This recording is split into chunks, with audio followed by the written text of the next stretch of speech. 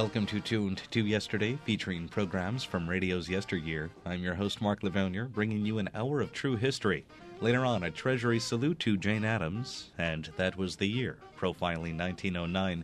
But first, an episode of Freedom USA.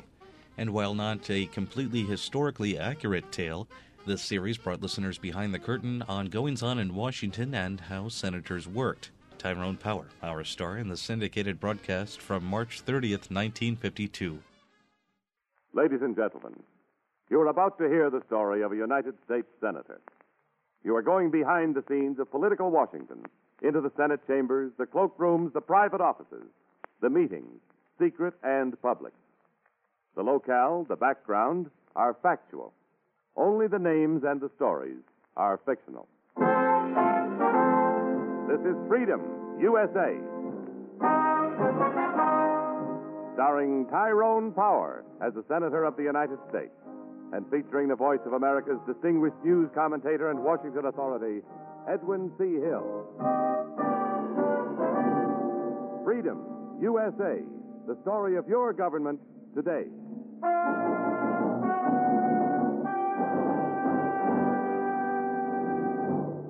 In a moment, listen to Tyrone Power as Senator Dean Edwards in Freedom USA.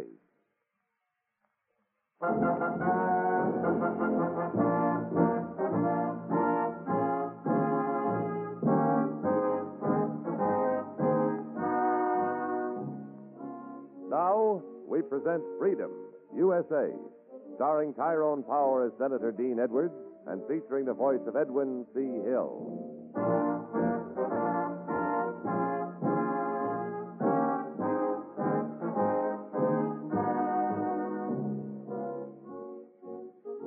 This is Edwin C. Hill, ladies and gentlemen, in Washington. Capitol Hill is buzzing today with another Central American revolution hitting the front pages. Santa Granada this time. A handful of rebels overthrowing the duly elected government in a lightning-fast and bloodless coup d'etat. Attention is focused on the United States Senate, where a trade embargo is being considered to reprimand the insurgents. The question goes into committee, but the general consensus is that it will be brought to the floor within a matter of hours. Comprising the committee, which will consider the invocation of embargo, are Senators Fredericks, Edwards. Senator Edwards. Oh, good morning, Senator Hardy. Wanted a few words with you, Dean. I'm on my way to a committee meeting. Yes, I know. That's what I wanted to speak to you about. Well, what's on your mind? About this embargo of Santa Granada. Uh-huh. Going to vote for it? Yes, I think so. Don't you think we're rushing into this rather quickly? Oh, I don't think so, John. If a group of bandits took over, well, say, your state capital, would you want us to deliberate before we did something about it? That's a little different, Dean. Different? How? Santa Granada is a republic. It has a democratic constitution and laws. If there's something wrong with an administration, the voters have redress at the polls. Yes, I agree. Rebellion was hasty and ill-advised, but tempers are quicker down there. Emotions are more easily stirred. What are you driving at, John? Dean, I know something about Santa Granada. I did 18 months there as a liaison officer during the war. I came to know the people pretty well. I'm afraid I don't understand your position. I know the leader of the rebellion, too, Sentado. He wouldn't throw his country into chaos for a frivolous reason. All I'm asking, Dean, is time. Time to investigate the whole thing. We shouldn't jump to conclusions. We haven't jumped to anything. The conclusion was presented to us. An embargo is a terrible weapon against a nation like Santa Granada. The whole country would suffer. Let's talk about this some more, John. Right now, I know you're going into that meeting to support a motion to bring the subject up on the Senate floor. Yes. Once it gets to the floor, it'll be passed in a few hours. If there was only time to get some perspective, some clarity. Sorry, John. I think it's clear now.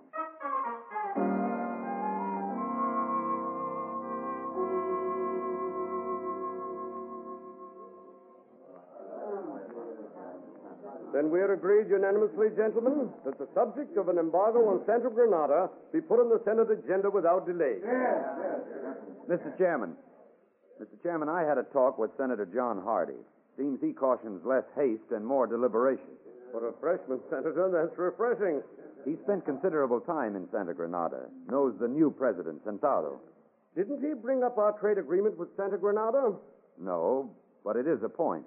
How can we renege on it? Well, our agreement is with the lawful government. And that's what we're counting on, Dean. When the people feel the weight of the embargo, they'll turn the bandits out and return the legal government to power. I suppose. I'm not surprised as Senator Hardy's concerned. The embargo hurts him, too. Santa Granada is the principal consumer of goods produced in Hardy's home state. Oh. If I were in his position, I might be just as concerned. But fortunately, this committee has a broader perspective. Not that I question Senator Hardy's motives, but perhaps other considerations have swayed him. Subconsciously? I'm not going to argue the point, Mr. Chairman. The resolution is unanimous.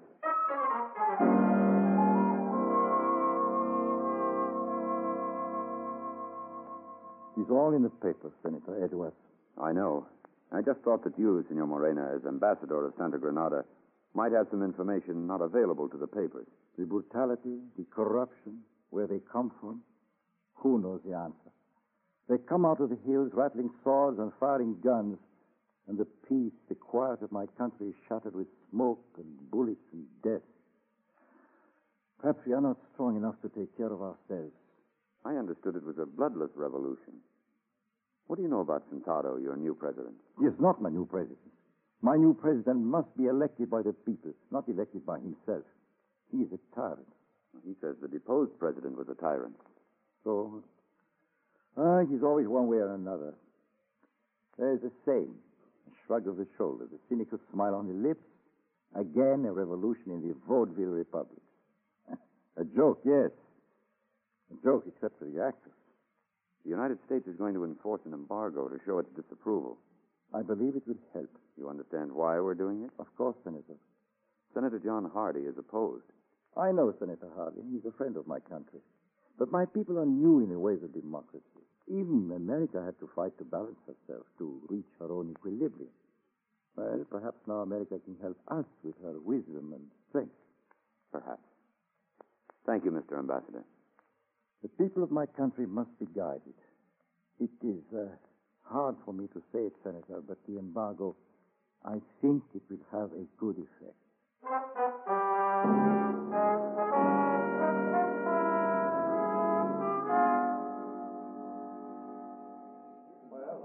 After due deliberation, the unanimous opinion of the committee is to recommend an embargo on all goods destined for Santa Granada until order has been restored and the country is again in the hands of its lawful leaders. Mr. Chairman, the chair recognizes Senator Hardy. Since we are in debate on the question, and since you have given me the floor, and since my respected colleagues are apparently ready to pass this resolution unanimously, without deliberation, this will be my home for as long as I can hold out. Do I understand the senator correctly? I intend to present my views on the matter and continue to present them until I can no longer stand on my feet. Is that clear enough? I have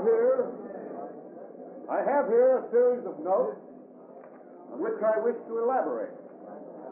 I've also come prepared with the Bill of Rights and the Constitution of the United States, the Bible, and an encyclopedia. I have had a good 8 hours sleep last night, gentlemen, and I'm fresh as a daisy.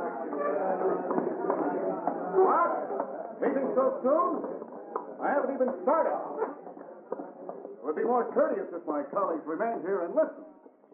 More enlightening, too, perhaps.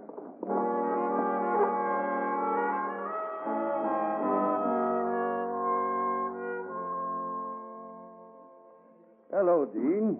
Oh, Judge Parker. Sit down. Thanks. Well, what do you think? About Hardy's filibuster? Yeah. No, it's his privilege. No, if it's not abused. Who can say when it's a duty or an abuse of privilege? Now, Hardy's playing to his voters. The embargo's going to hurt his state. Apparently, the senior senator from his state doesn't agree with him. Hardy's going to have to do it solo. Well, it looks like a grandstand play to me. And to everybody else, too. The newspapers, the radio, the Congress. The filibuster appeals to you. His determination appeals to me. Stubbornness. I'm not concerned with semantics, Judge. Hardy and I are classmates, so to speak, freshman senators. I've always respected him. If I were going on a filibuster, it would have to be for something I believed in without any doubt. Well, there's plenty of room for doubt in this Santa Granada situation. I understand Sentado's setting up general elections there. Dean, they vote in Russia, too. And Germany under Hitler held what they laughingly called elections.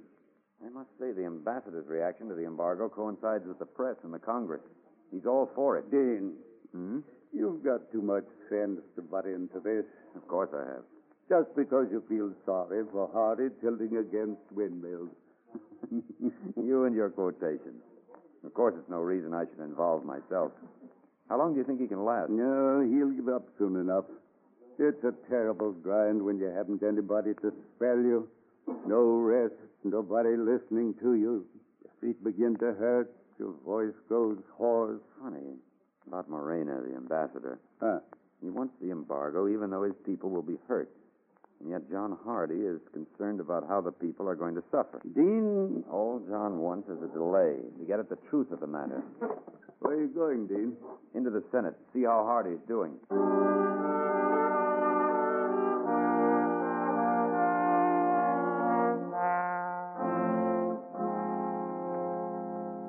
Never expected such stubbornness on the part of my colleagues. And yet you call me stubborn. You think my motives are selfish. But I'm only concerned with trying to make you understand that we may be rushing into a grave injustice. Welcome, Senator Edwards. That makes three of us. You, the chairman, and me. Will the senator yield? No, sir, I will not. I beg your pardon. Will the senator yield for a question? One question, all right. How long does the senator think he can continue like this? Perhaps the senator would like to remain here and see. Now, I'll put the question this way. Does the senator think he can continue for another 36 hours? 36 hours? Because in 36 hours, I can fly to Santa Granada and return, perhaps with a first-hand report of the situation. I'll try. I thank the senator. I'll keep going until they carry me out.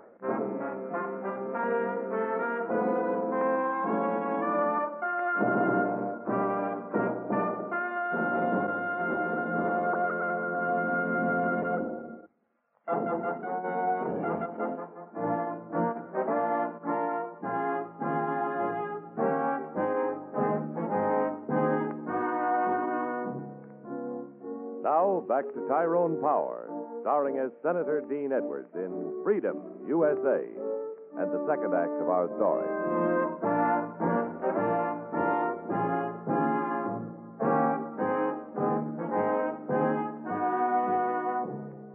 This is Edwin C. Hill, ladies and gentlemen, and the word on the hill comes in a cracked voice and halting pronunciation as a one-man filibuster drones on through the night and into the morning hours. For Senator John Hardy is applying the age-old principle that a man can fight for the things in which he believes. Alone and unaided, the senator continues, and the brutal indifference of an empty Senate chamber is sparked by only one small chink of light for him, a relief in the form of another freshman senator, Dean Edwards, now winging his way to Santa Granada, seeking the inside story of the revolution there.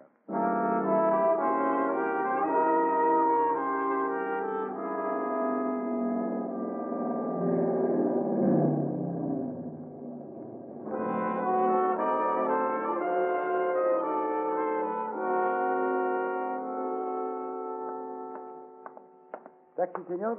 Oh, thanks. I just got this overnight bag. I'll carry it. Si, senor. The Granada Nacional? That's the big hotel, eh? Si, senor. No, I prefer a more modest one. Oh, not so big. That's right. Pardon, Senor Edwards. Well, company. For your own protection, Senor. It was wise of you not to make publicity about your arriving here, but there are radios, you know. I see. Drive along Grand Boulevard, Jose, out beyond the hill road, and keep going. Si, senor. Now, who are you protecting me from? Well, from the rebels, of course. They would kill you on sight. My name is Ciudad Garcia, Minister of Interior. Formerly, that is. I see. If you don't think you are in danger, look what the Sentado regime is capable of. Look, out there, the newspaper office, the printing press, smashed, destroyed. Sentado? Who else, senor? They would print the truth. That is the end for them. The library, see? Burned. Your American newspapers, haven't they printed the stories in America? Yes. The whole world will rebel. We are in the right. We will triumph. Where are you taking me? But you will want to speak to Presidente Boraga, huh? The rightful Presidente of Santa Granada? Of course.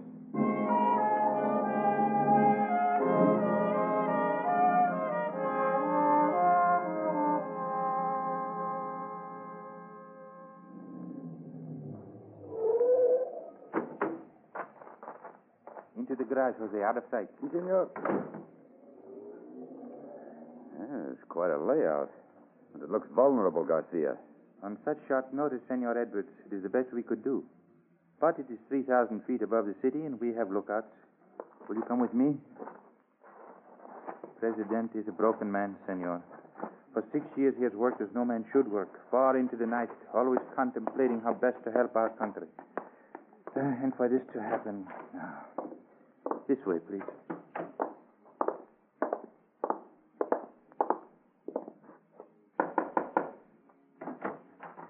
Presidente? No. Si, Garcia, my loyal friend. May I present Senor Edwards, Senator Edwards of the United States? Oh, it's my great pleasure, Senator. Please, be seated. Thank you, Garcia. Gracias, Presidente. May I express my sympathy? Thank you, Senator Edwards. But in the end, justice will prevail. The usurper will be defeated, the schools will be rebuilt, the library tower again raise its proud head to the sky, the newspaper press again print the truth. Tell me about Sentado, Mr. President. What kind of man is he? Why did he lead a revolt? Who financed his revolution? Sentado, Senator, was defeated in the last election. I defeated him. Why did he revolt? It was my intention to hold elections next month, Senator. Sentado knew that he would again be defeated. And so he rebelled. Now there is one way to stop him. The embargo, Senator, is a strong weapon. Then you approve of it? Yes. Yes, Senator Edwards, I approve of it. It will mean a great deal of hardship for your people.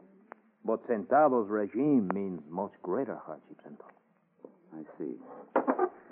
Well, Mr. President, it's been most enlightening. But you must stay for dinner. Well, thank you, but time presses. Senator, I insist. No, you don't understand. Under different circumstances, I would be delighted to accept your invitation. But right now, someone is waiting for me. Oh? On the floor of the Senate chamber in Washington. Senator Hardy, huh? That's right. You know him? See, I know him, Senator. A very young man. I know that he is making speeches against me, too. Well, I wouldn't exactly say the speeches were against you, Mr. President. Senator, what are your plans right now? Well, I want to talk with Sentado. I'm afraid that I must tell you it would be dangerous. Oh, nonsense. Nothing will happen to me. Everything's a matter of time now. I've got 14 hours to get back to Washington. The flight takes... Yes, I understand, Senator. Garcia. Fine. If you'll just arrange to have me driven into the city. Presidente? Garcia, the Senator will remain for dinner. Si, Presidente. Now, I'm sorry. I must insist on leaving immediately. You are not going anywhere, Senator. Oh? You see, Senator, you must accept our hospitality. Hardly according to protocol to back up invitations with firearms. Of course, I regret this exceedingly... Oh, thank you. And now what, Boraga? You are a clever man, Senator. What would you think? I don't have to be very clever. You don't want me to return to the United States. Well, why did you go through all the rigmarole trying to convince me? I thought perhaps I could convince you, Senator. And that you would return immediately without speaking to Sentado, without investigating further. Oh, I see. Now, where will it be, Boraga? In the president's garden? In the street in front of the embassy? The blame for my assassination has to be put on Sentado's doorstep, huh? Yes, it would be best in the city at night. Please, Senator, do not make it necessary for it to happen here, now.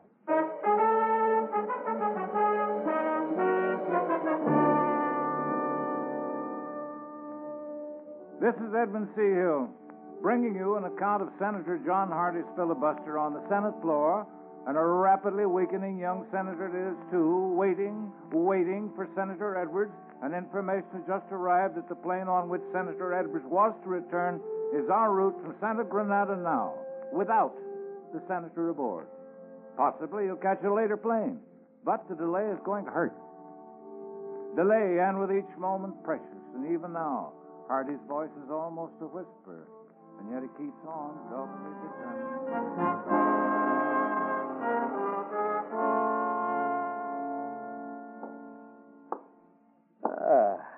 Well, it's a shame that you would not join me, Senator Edwards. The dinner was most excellent. I lost my appetite a few hours ago. You know, Senator, at another time, under different circumstances, it would be a pleasure knowing you. Now it's getting dark outside, and you have your job to do, The fortunes of war, no? Presidente, Well, come in, my faithful Garcia, come in. we have an emissary from Sentado, Uh-huh. Rosa Herardi. The newspaper publisher's daughter? Si, Presidente. She has a message. Well, send her in, send her in. Senator Edwards? Oh, no, it will not matter. Huh? No, it will not matter. You can go in, Rosa. Well, come in, Rosa. Come in. Hey, you too, Garcia. Do not be alarmed. This is Senator Edwards from the United States. How do you do, Miss? Rosa Herardi. Senator Edwards, an American. Come. You have a message for me, Rosa, from Sentado? You have one, Senor Braga. Sentado? He is going to give you back the control of the government. So he realizes in the end he could not hope to get away with it. Oh, no, Senor Braga. It is that he will not let the people suffer. He will not let the United States make this embargo. Did I not tell you, Senator? Justice will triumph in the end. You speak of justice. To whom? Rosa. Stand back. There will be justice. You did not expect a woman to have a gun, eh? Stand back, all of you. Put that gun away, Rosa. Presidente Sandara has lost thee. But you will not win, Senor Braga. You will not win, because I am going to kill you. Rosa. You, the senator from the United States, you listened to him, huh? You believed all the lies he told you. Go on, Rosa. My father's printing press. He told you Presidente Santaro destroyed it. You huh? call him Presidente? He is Presidente to me. You threatened to destroy my father for many months now because he printed what you did not want to see. So when the time came, you sent your men in to smash and destroy, just as you burned the library and the schools, so you could put the blame on Presidente Santaro. Why did Sentado overthrow the government? Because of the elections that never come. Presidente Braga keeps putting it off, promising always, but never making the day or the time. He knows what will happen. He knows he will not be elected again. Oh, stand still, I'll shoot. No, be careful. Rosa. Huh? Aren't you making a mistake, Rosa? Shooting Boraga will only make him a martyr to whatever followers he has. Oh, perhaps. Besides, now there is no need to kill him. He won't come back into power if I can get back to Washington. If. Oh, I had forgotten the matter of your safety. But of course, you are right, Senator. Boraga, Yes, Senator. will you lead the way? Rosa and I need safe passage back to the city. I'm still going to have my talk with Presidente Sentado.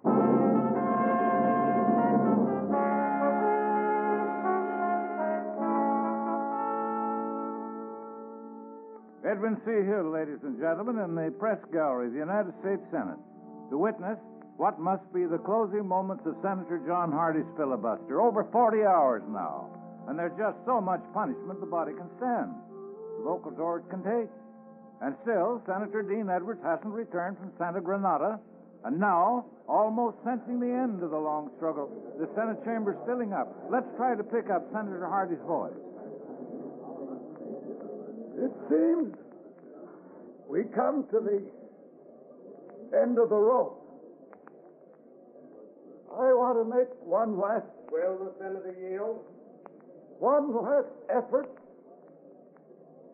I see my colleagues are in the chamber. Will the senator yield? Yes. I will yield.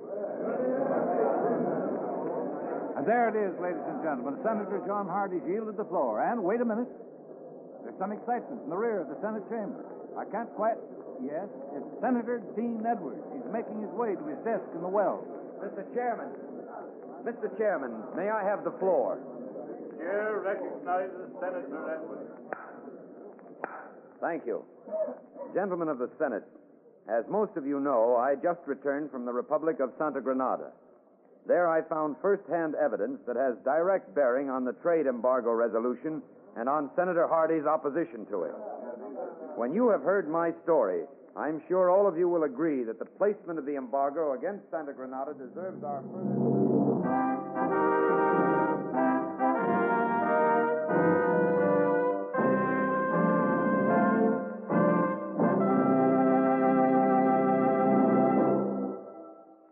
Our star, Tyrone Power, will return in just a moment.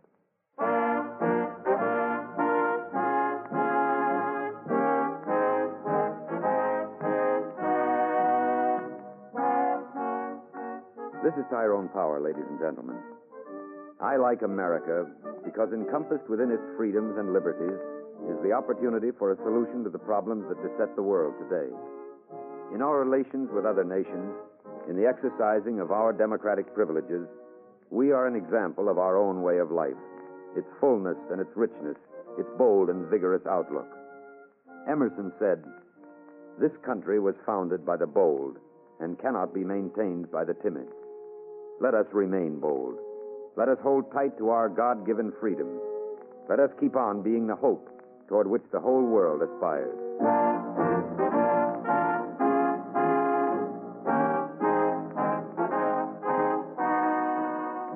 Next week, may we invite you to again visit our national capital for another absorbing episode of Freedom, USA, starring Tyrone Power. In the interest of good government, we urge you to listen to these important stories from Washington, D.C. Freedom, USA.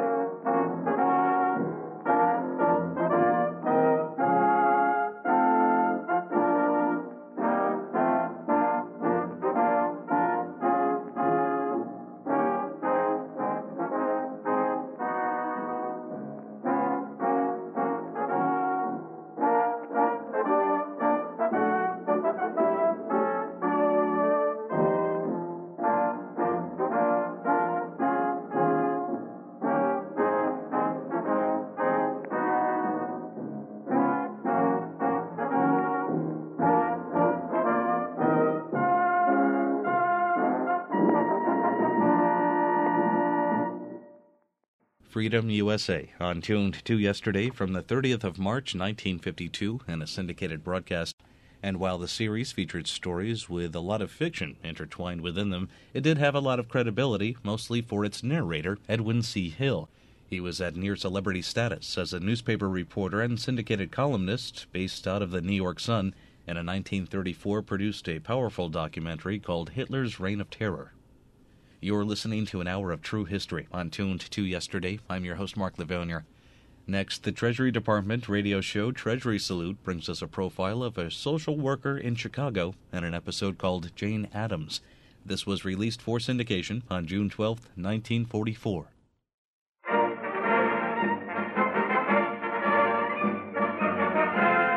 The Treasury Salute, a program of the United States Treasury, featuring Brenda Lewis, Brett Morrison, and the Treasury Orchestra under the direction of David Brookman. Buy bonds and more bonds. Let's all back the attack. Buy more than before.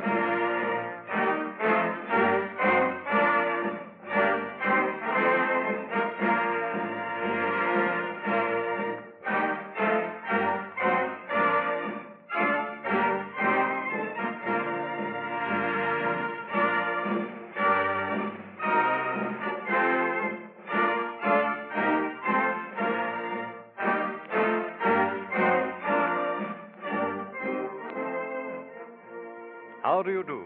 This is Brett Morrison. There is in Chicago a settlement house known far and wide, and through the open doors of this social center have trooped many thousands of the poor and depressed who lived in the congested districts around about. Men whose life is at the graying time remember that they first went through those doors as toddlers, while their mothers worked all day in the factories. She is gone now, the woman who founded Hull House, but her spirit lives, not there alone, but in every such place throughout America. Today, we salute the great social worker, Jane Addams of Hull House.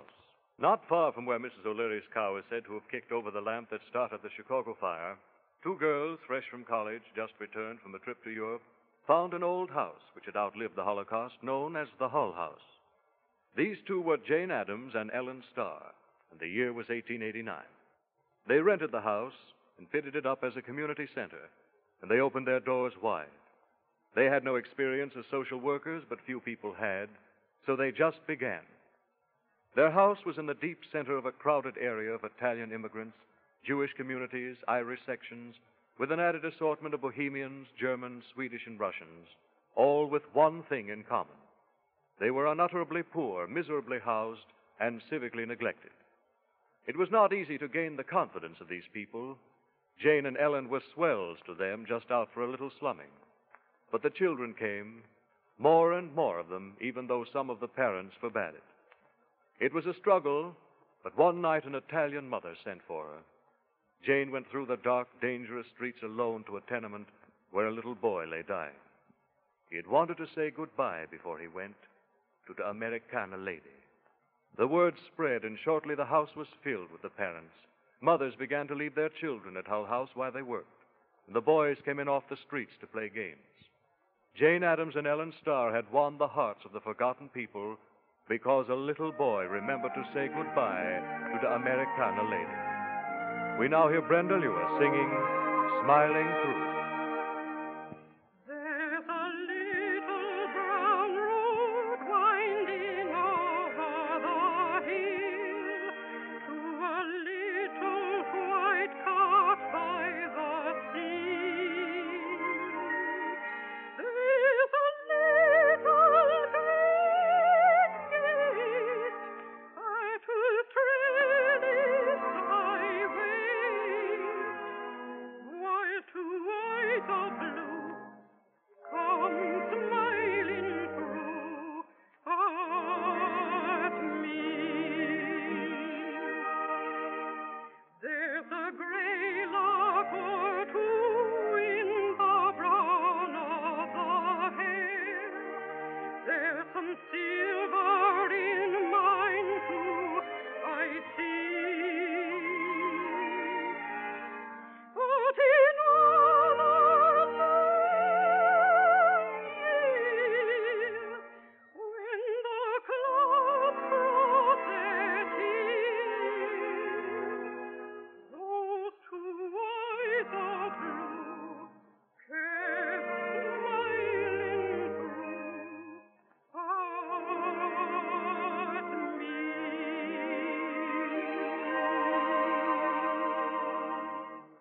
As the years went on, Jane Addams became ever more vital to Chicago, and never did she turn her back upon the people who surrounded her.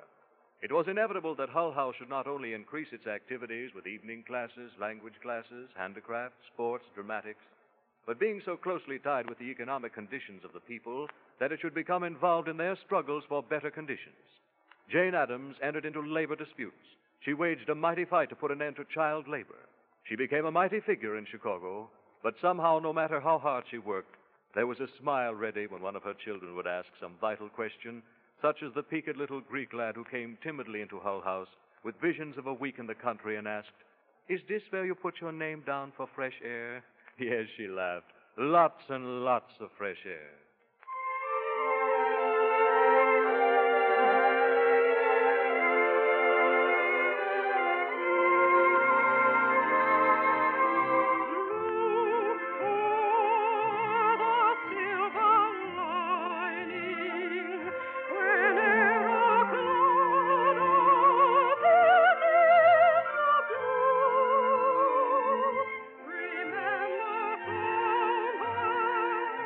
Remember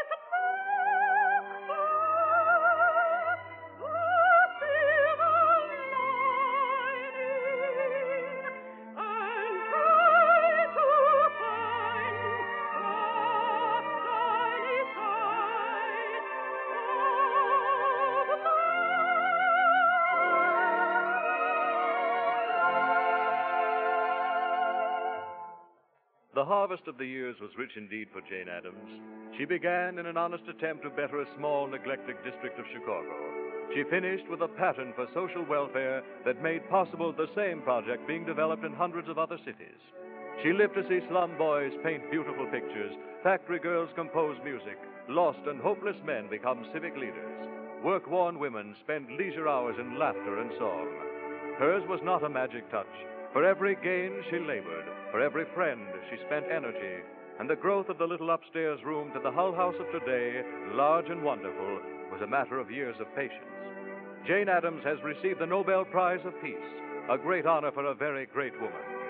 Yet her real victory is being expressed today in a war for human liberty and progress, in which the nationalities which once surrounded her in Hull House have become Americans, fighting in a great worldwide army and navy, fighting her fight for an end to misery and poverty.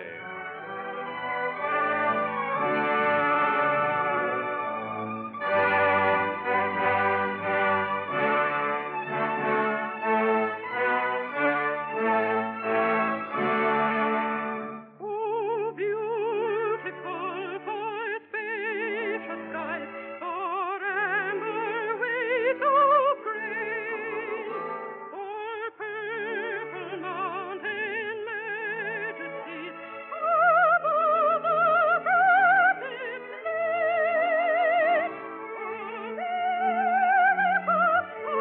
miracle, your change is great on thee.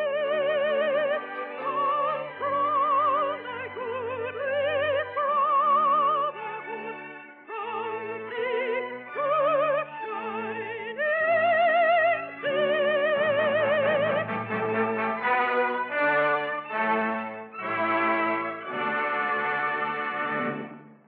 Jane Addams waged a lifelong war for liberty and progress, and that war is still being fought now, today, but not in just one city, all over the entire world. And our part in the victory is to buy war bonds and buy more bonds to make the fifth war loan drive the smashing success it has got to be. The battles are still ahead. We are facing the 0 hour, and your country needs your money. If it means a sacrifice, remember that our boys offer their lives. We lend our money. So back the attack. Buy double the war bonds you bought before.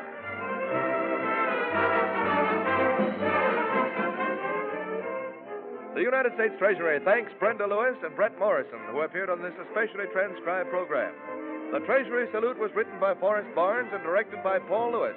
The music was conducted by David Brookman. This is Ed Hurley speaking.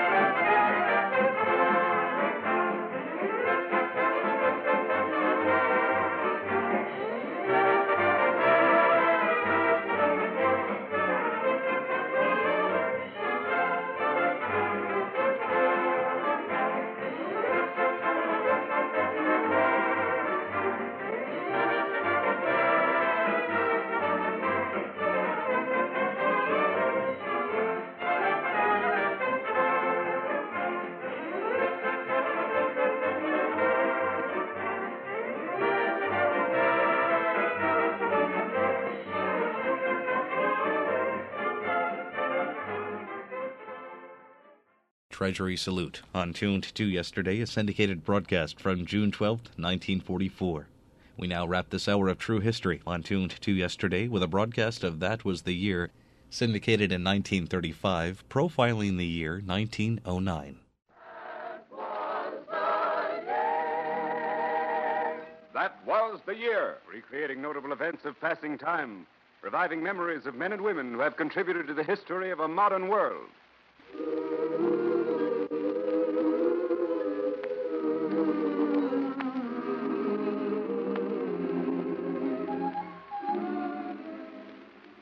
'09, that was the year.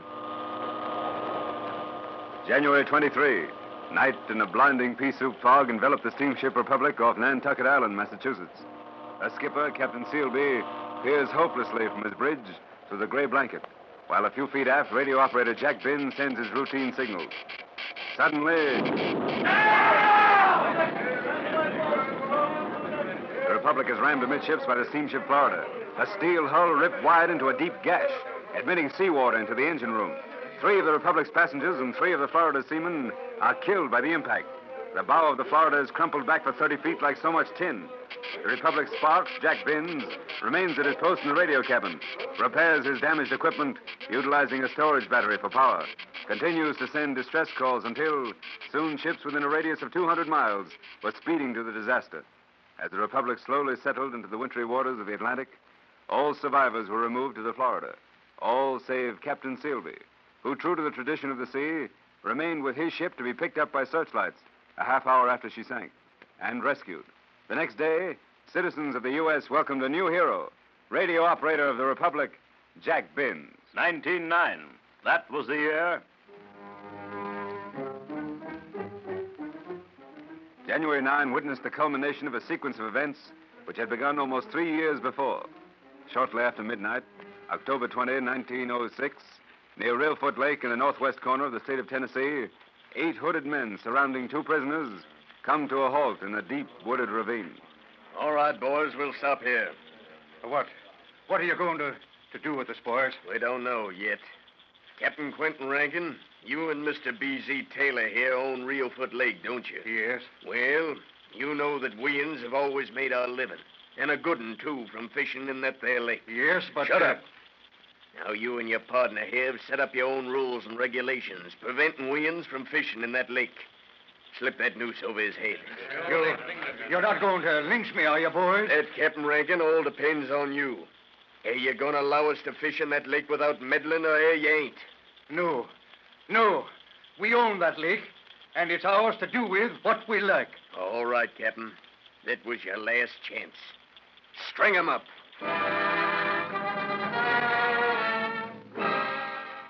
Lynched, his body riddled with bullets, Captain Rankin became the corpus delicti and murder charges against the 8 fishermen of Reelfoot Lake.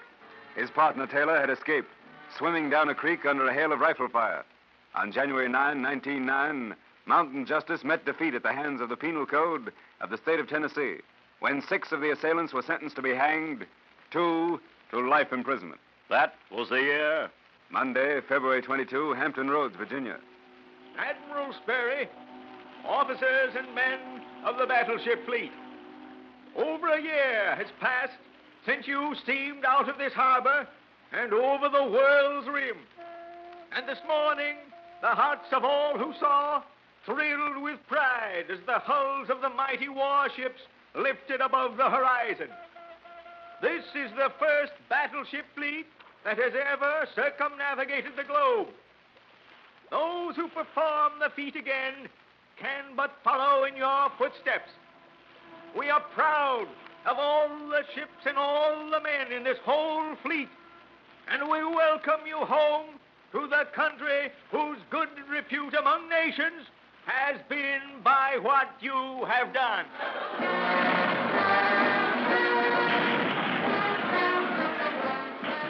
Thus did President Theodore Roosevelt welcome the 12,000 officers and men of the U.S. fleet of 16 battleships on their return to home waters after a cruise of more than 2 years. 1909. That was the year. Dover, England, July 25. I don't see him yet, do you? No, I don't. I say, what's all that to do about? Some blighter jump off the cliff? Oh, no. Quite the opposite, as a matter of fact. Some blighter is about to jump on the cliff. Haven't you heard, old man? Louis Blériot, the French flyer, is crossing the channel in his aeroplane. Oh, I say. Come now, you're pulling my leg. No, not at all. There he is. Louis Blériot, his white-winged plane, circled Dover twice, battled a fog bank for 10 minutes, then landed gently on Shakespeare Cliff. For the first time, a traveler landed upon English soil without arriving by water. After the feat, Louis Blériot remarked, I am more than happy that I crossed the channel. At first, I promised my wife that I would not make the attempt. Then I determined that if one man failed, I would be the first to come. And voila, I am here. 2 days later, July 27, at Fort Myer, Virginia, 39-year-old Orville Wright, with Frank P. Palmer as a passenger, took off on an attempt to keep his plane aloft for 1 hour and win $25,000.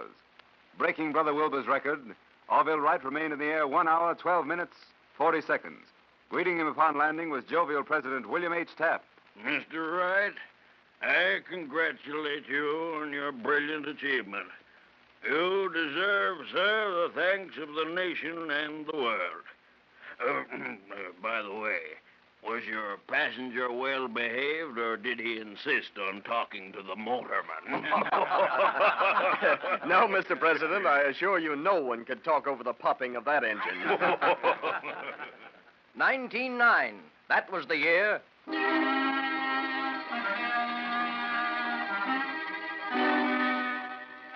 Beyond the imaginary line around the Earth's boreal zone, designated upon charts as 66 degrees, 30 minutes north latitude, the line which men call the Arctic Circle, there marches an endless procession of more than 700 souls. Gazing through the frigid kaleidoscope of the Aurora Borealis, they beckon to other kindred souls in whose depths burns the valorous love of adventure. Each in his day, each in his own manner, sought to engrave his name upon the eternal tablets of history as the discoverer of the North Pole. Whether any ever succeeded, the world will never know, for each in his day, each in his own manner met death until the 9th month of the year 1909. September 1. Reached North Pole April 21st, 1908. Discovered land far north. Returned to Copenhagen by steamer. Frederick A. Cook. September 6. Herbert L. Bridgman, Secretary, Peary Arctic Club. Notify geographical societies I have discovered the pole. Commander Robert E. Peary. September 7. Hurrah for Peary. It is now surely all American. Cook. September 13. Cook's story should not be taken too seriously. The two Eskimo who accompanied him say he went no distance north and not out of sight of land. Other members of the tribe corroborate their story. Peary. September 14. I am absolutely indifferent in regard to Peary's doubts concerning my discovery of the North Pole. I would not degrade myself so far as to answer anything Peary has said. Frederick A. Cook. November 3. Commander Peary, the National Geographic Society awards you this gold medal as a token of the Society's recognition of your discovery of the North Pole. December 8. A committee of experts from the faculty of the University of Copenhagen has decided to reject the reports of Dr. Frederick A. Cook, in which he claims to have discovered the North Pole. Thus did Robert Edwin Peary, plowing through the ice-encrusted waters of the Arctic Ocean in his ship, the Roosevelt, receive the approbation of the world as the discoverer of the Earth's northern axis.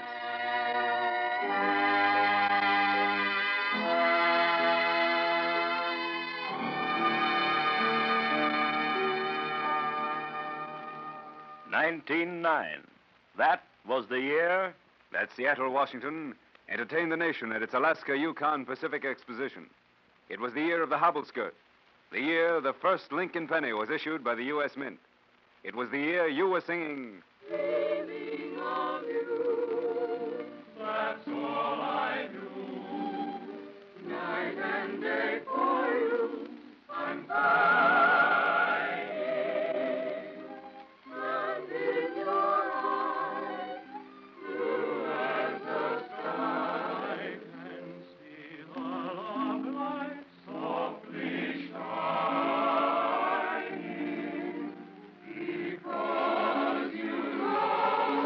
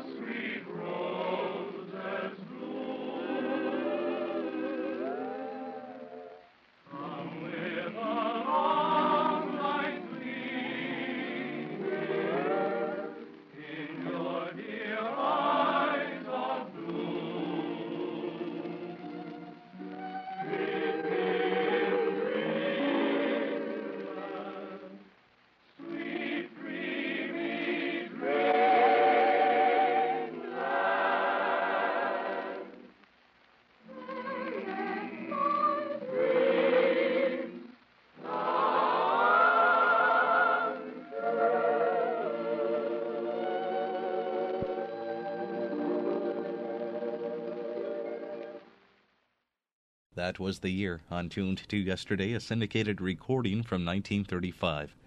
And that brings the curtain down on this hour of true history on Tuned to Yesterday.